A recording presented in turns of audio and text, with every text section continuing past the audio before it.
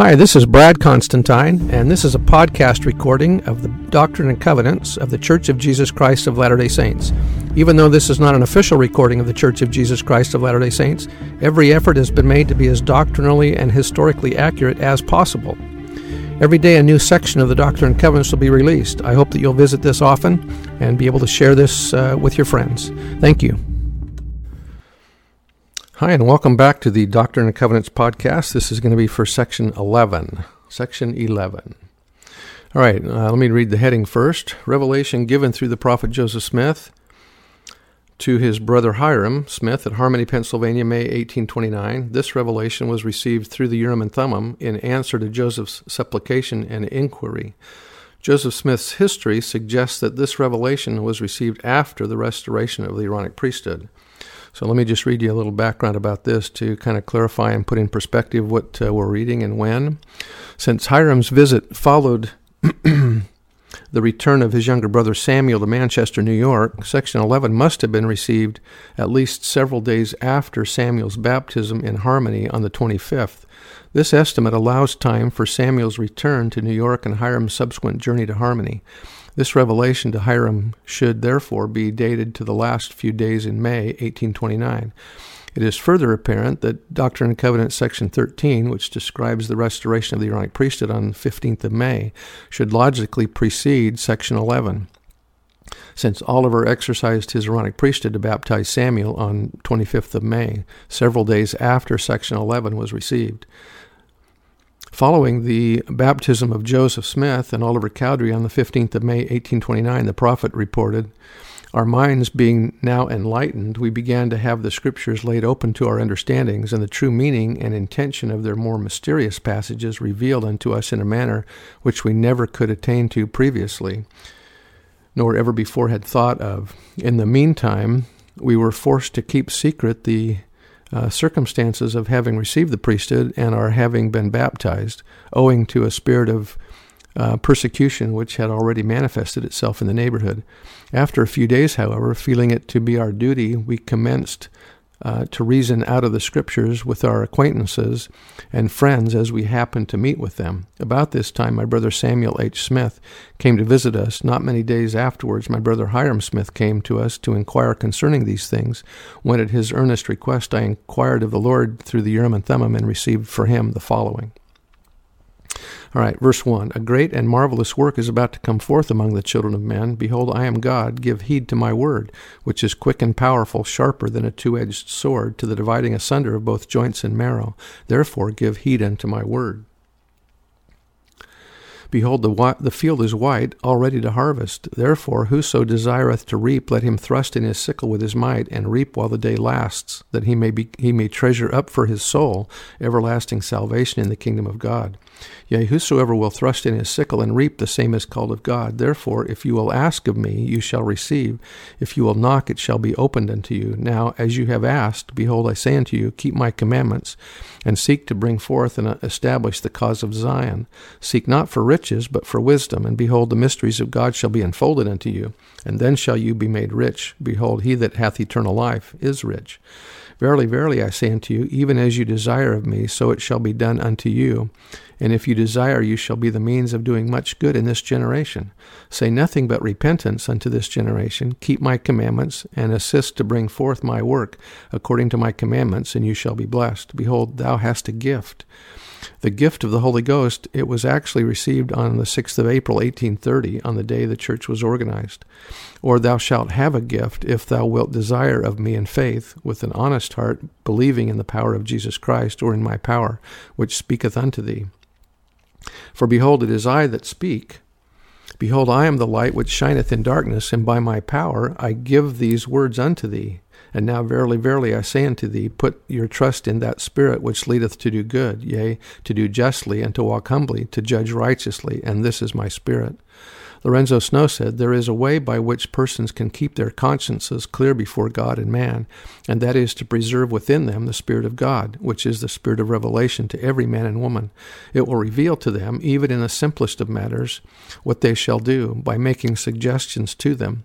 We should try to learn the nature of this Spirit, that we may understand its suggestions, and then we will always be able to do right. This is the grand privilege of every Latter-day Saint. We know that it is our right to have the manifestations of the Spirit every day of our lives. The Spirit is in every man and every woman, so that they need not walk in the darkness at all. And it is not always necessary for them to come to the president of the church, or to the 12, or to the elders of Israel to get counsel. They have it within them. There is a friend that knows just exactly what to say to them. From the time we receive the gospel, go down into the waters of baptism and have hands laid upon us afterwards for the gift of the Holy Ghost, we have a friend, if we do not drive it from us by doing wrong. That friend is the Holy Spirit, the Holy Ghost, which partakes of the things of God and shows them unto us. This is a grand means that the Lord has provided for us, that we may know the light and not be groveling continually in the dark. Verse 13, Verily, verily, I say unto you, I will impart unto you of my Spirit, that will enlighten your mind, which shall fill your soul with joy. And then shall ye know, or by this shall you know, all things whatsoever you desire of me, which are pertaining unto things of righteousness, in faith believing in me that you shall receive. When inspiration conveys something out of harmony with the accepted revelations of the Church, or contrary to the decisions of its constituted authorities, Latter-day Saints may know that it is not of God, no matter how plausible it may appear. Anything at discord with that which comes from God through the head of the Church is not to be received as authoritative or reliable. Verse 15, Behold, I command you that you need not suppose that you are called to preach until you are called. How do we prepare for a mission?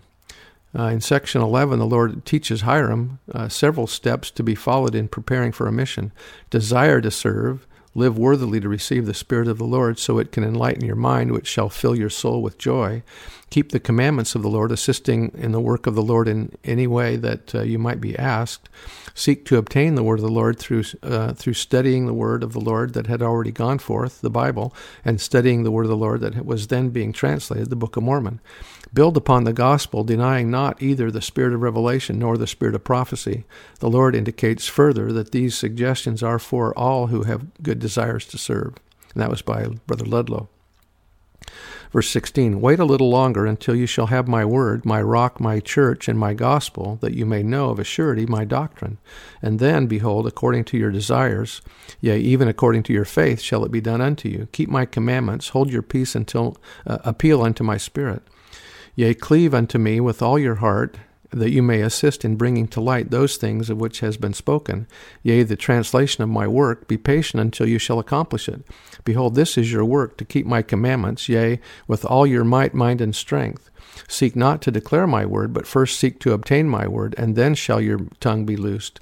Then, if you desire, you shall have my spirit and my word, yea, the power of God unto the convincing of men.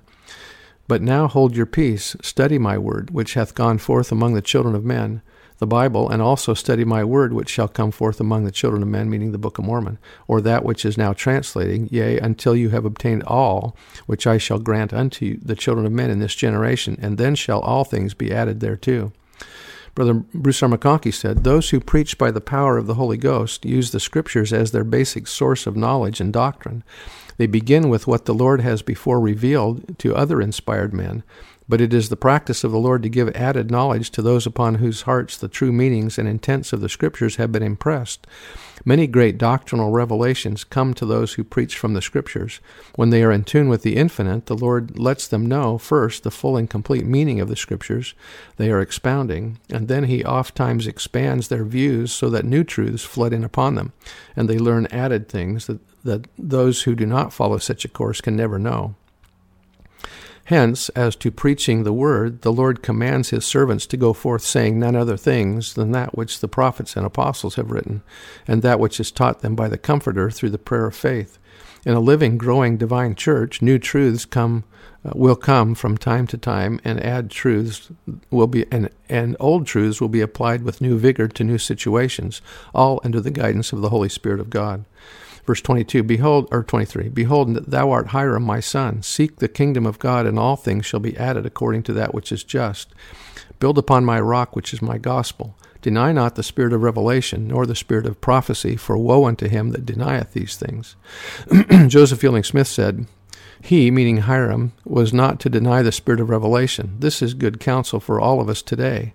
There are some members of the church who seemingly complain because the Lord is not giving revelations to be placed in the Doctrine and Covenants as in the beginning, and they ask why revelation has ceased in the church.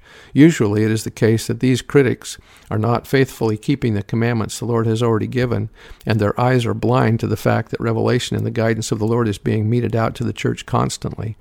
No one with the spirit of discernment can fail to see that the hand of the Lord has guided this people from the beginning, and this guidance is manifest today, as in other times, to all who are humble and have a contrite spirit.